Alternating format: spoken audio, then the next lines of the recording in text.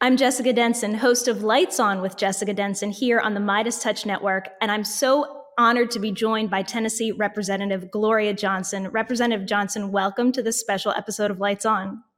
Thank you for having me. I'm enjoyed being here. Looking forward to it. Well, we as a nation got to know what a rock star and badass woman, which we love to have badass women here on Lights On, that you are.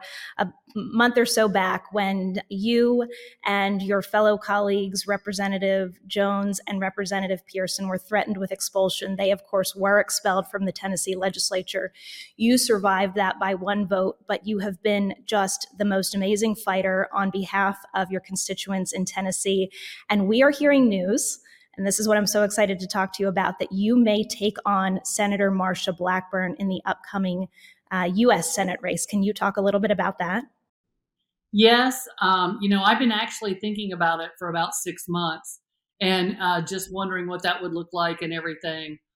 Trying to consider, what the best path forward is, how I can help my state the best, and so then of course the recent events over the last month and a half. So is kind of I saw Nancy Pelosi spoke, and she said sometimes there's a moment and you have to be ready. So that made me think and think more seriously about it. So I haven't come to that 100% yet, but I am still trying to make that decision and see what the best thing for our state is. That's what I'm taking into consideration. We are fighting an erosion of democracy in Tennessee, and so I just want to make sure that we are motivating our Democratic base, making sure as many people go out to vote.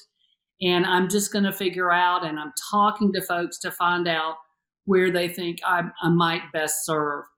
Because I was asked by a whole lot of people over the whole last year to do this. And so I'm just getting more serious and serious as I consider the possibilities for, 2024.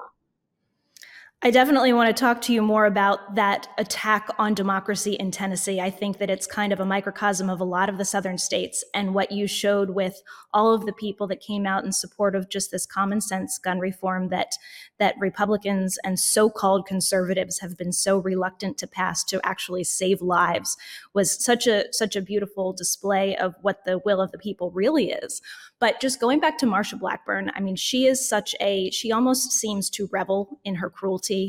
And I really am rubbed the wrong way by some of the things she says as a Christian, because she's one of those ones that goes out and parades her faith and, breaks the golden rule and do not bear false witness against your neighbor every day. Can you tell me, just from your perspective, what are some of the, policies and just standpoints of Marsha Blackburn that would motivate you to run against her in Tennessee? She is so extreme. She is way outside what the average Republican and Democrat and independent in Tennessee want. I mean, she has deep in the pockets of the pharmaceutical lobby, of the NRA, these things. And Tennessee, what people don't understand about Tennessee, we do as a state typically tend to vote red or vote Republican. But the reality is we've seen poll after poll in Tennessee that says more than 70% of Tennesseans want Medicaid expansion. We haven't even expanded Medicaid in our state. More than 60% of Tennesseans on all sides of the aisle want to invest in public schools, not charters and vouchers. And then paid family leave is supported overwhelmingly by 84% of Tennesseans. And that's red and blue counties. Abortion, at least in some form or fashion, is overwhelmingly supported by 80% of Tennesseans in every county. And we have a full, complete abortion ban with no exception for rape and incest. Only a sliver of an exception for life of the mother, only in the instance of an ectopic pregnancy or a non-living fetus. That's it. And there are so And this many was other. one of those trigger laws that took effect once Roe was overturned, wasn't it? Absolutely. And so it was a huge surprise for the people. And even when they passed that bill, that trigger ban back in 2019, the sponsor of that bill lied on the House floor because I asked the sponsor, I said, is there an exception for rape, incest, and the life of the mother? And at first she said no, which was the truth. Then after I spoke a little bit longer, she came back and said, oh, wait, there's an exception for life of the mother, which is a lie, complete and total lie.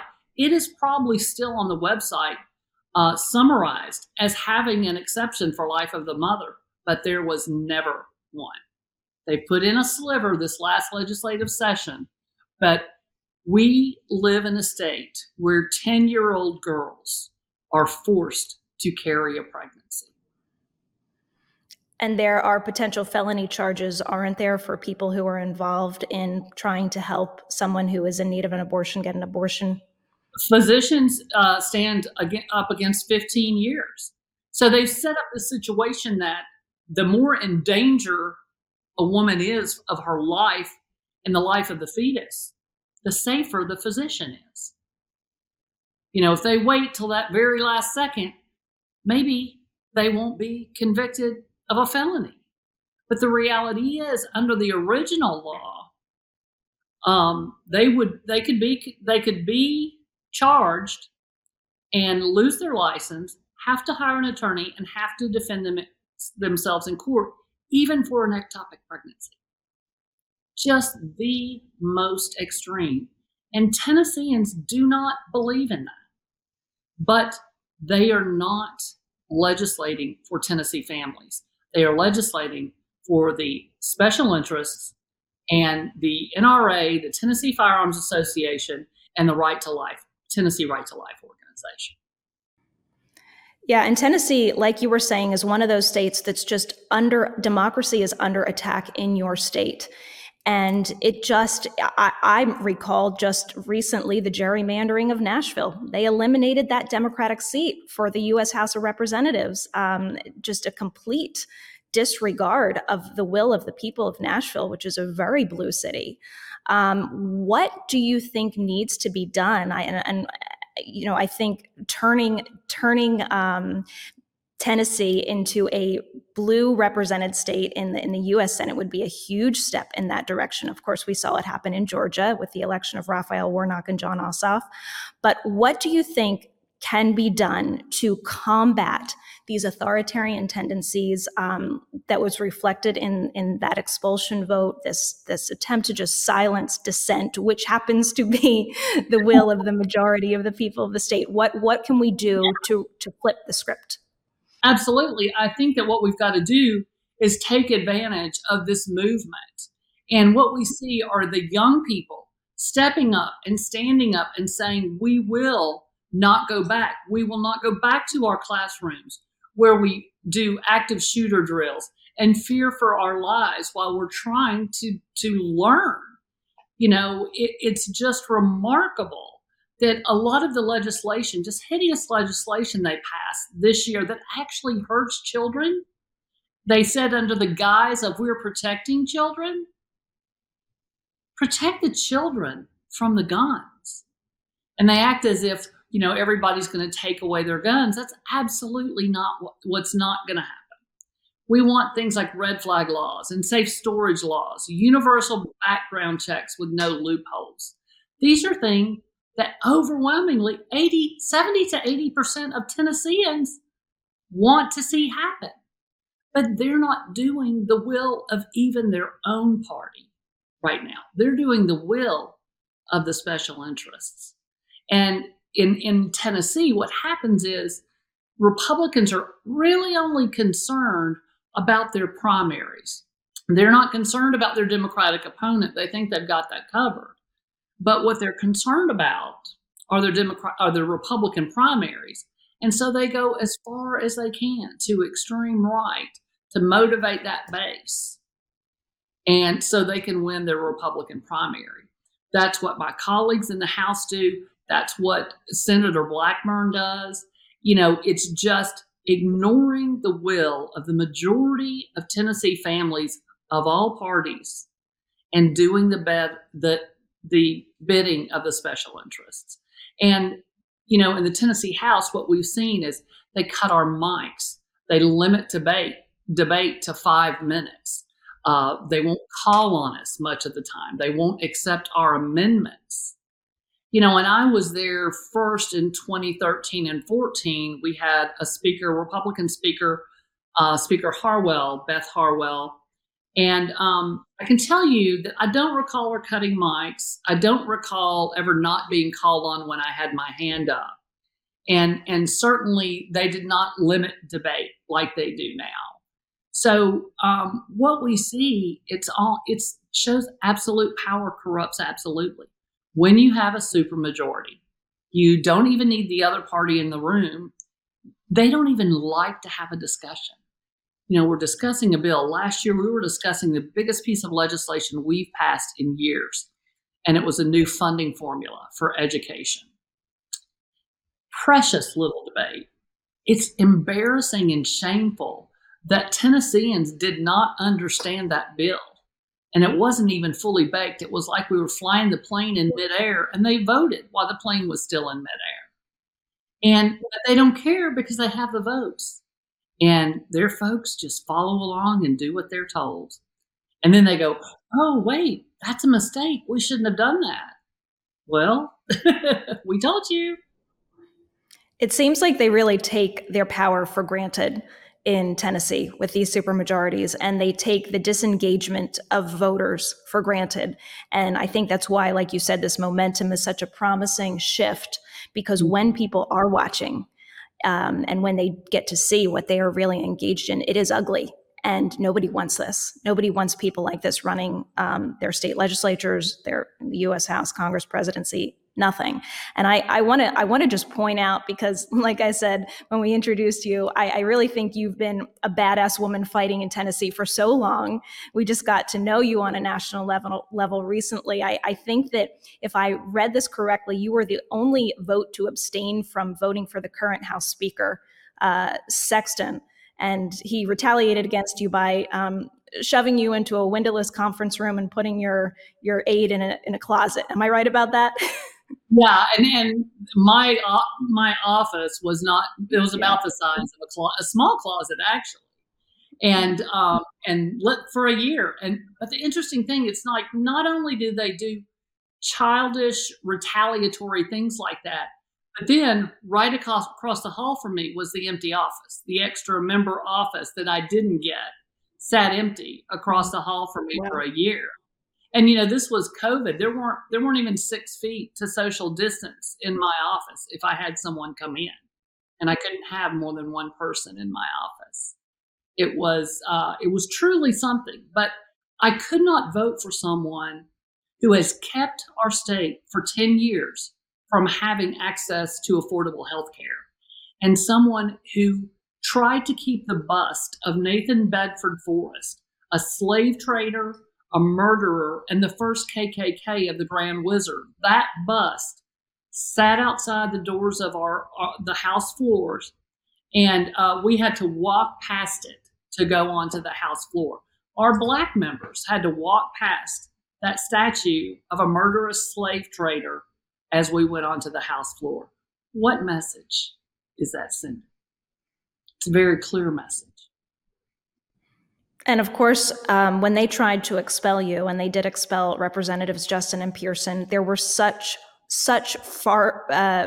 much worse violations of decorum, if you would say. I mean, I've heard that there was somebody urinated on someone else's seat. You had people seated in the House who had criminal indictments pending, who were convicted on domestic violence. I mean, just the standard was not even close.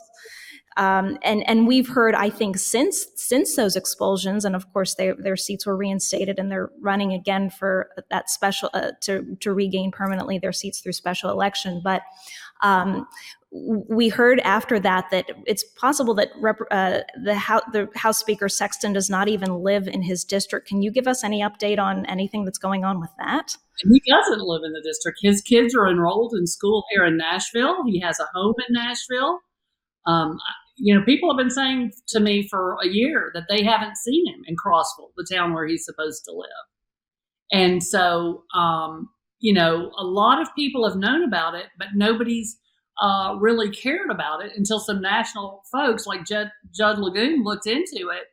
And the thing about it is, I feel like when you talk about that day, I feel like it just light was shown on that House floor, and the whole nation, even the world, saw what was happening in the Tennessee legislature, which we had tried to talk about. But until you actually see it firsthand, it's just like, oh my goodness, how can people be doing this and getting away with it? It was just maybe a month before I was sitting in criminal justice committee. One of my colleagues, they had a bill to bring back the electric chair and firing squads for the death penalty. And one of my colleagues, after I spoke against the bill, one of my colleagues said, well, I like this bill and I think I'm going to sign on. And I think we should bring back hanging by a tree. Well, hanging by a tree is lynching. He didn't say gallows. He said hanging by a tree. It's there all the time. And I will not let those comments go by without speaking up. We have to tell the truth. It may be a hard truth, and people may not like it, but we have got to tell the truth, because this hate and bigotry, I feel like it's growing, and it's part of silencing an opinion of somebody who respects the human dignity of every person in this state. We should expect the dignity of every human being in this country. That's not what we're seeing in the Tennessee legislature, and it scares me to death. Well, I hope that fear is a motivating factor. I know you have a lot of fans out there in Tennessee and across this country who would absolutely love to see you bring that sunlight to the U.S. Senate, and a lot of these things from local to state to federal. It's going to take more Democrats who are doing. I'm speaking as someone who came from the other side of the aisle and seeing that the Democrats are the ones who are engaged in good faith efforts to really protect our freedom. You've been bringing to light what it takes in that fight, what's at stake, and these forces that we're fighting against. Thank you so much for joining us on this special edition of Lights On. Where can our viewers follow you and stay up to date on any announcements you may make in this potential bid to challenge Marsha? Well, they can follow me on Facebook, State Representative Gloria Johnson. On Twitter, Vote Gloria J. Instagram, I'm Rep Gloria Johnson, I believe. And then, of course, the Tennessee General Assembly website has the page for my office and my contacts at my office as well. And so it's been great to have so many people reaching out and saying, thank you for shining a light on these things. And it's really been wonderful to raise the voices of these young people and these parents. My colleagues across the aisle were so offensive to these families from Covenant who were suffering after that shooting. They called them a woke mob. They called them insurrectionists. That's a horrible way to talk about families who are suffering the death of either children or school staff. It's no way to treat people. We have to be better. I know Tennessee's better than this, and we have got to do better. Well, as someone who has spent a lot of time in Tennessee and absolutely loves the state, from Knoxville to Nashville to Memphis and Gatlinburg, all across the state. It's a beautiful state. I know the people do deserve better than what is going on in that legislature right now. Representative Gloria Johnson, thank you so much for joining us. Well, thank you. I enjoyed it.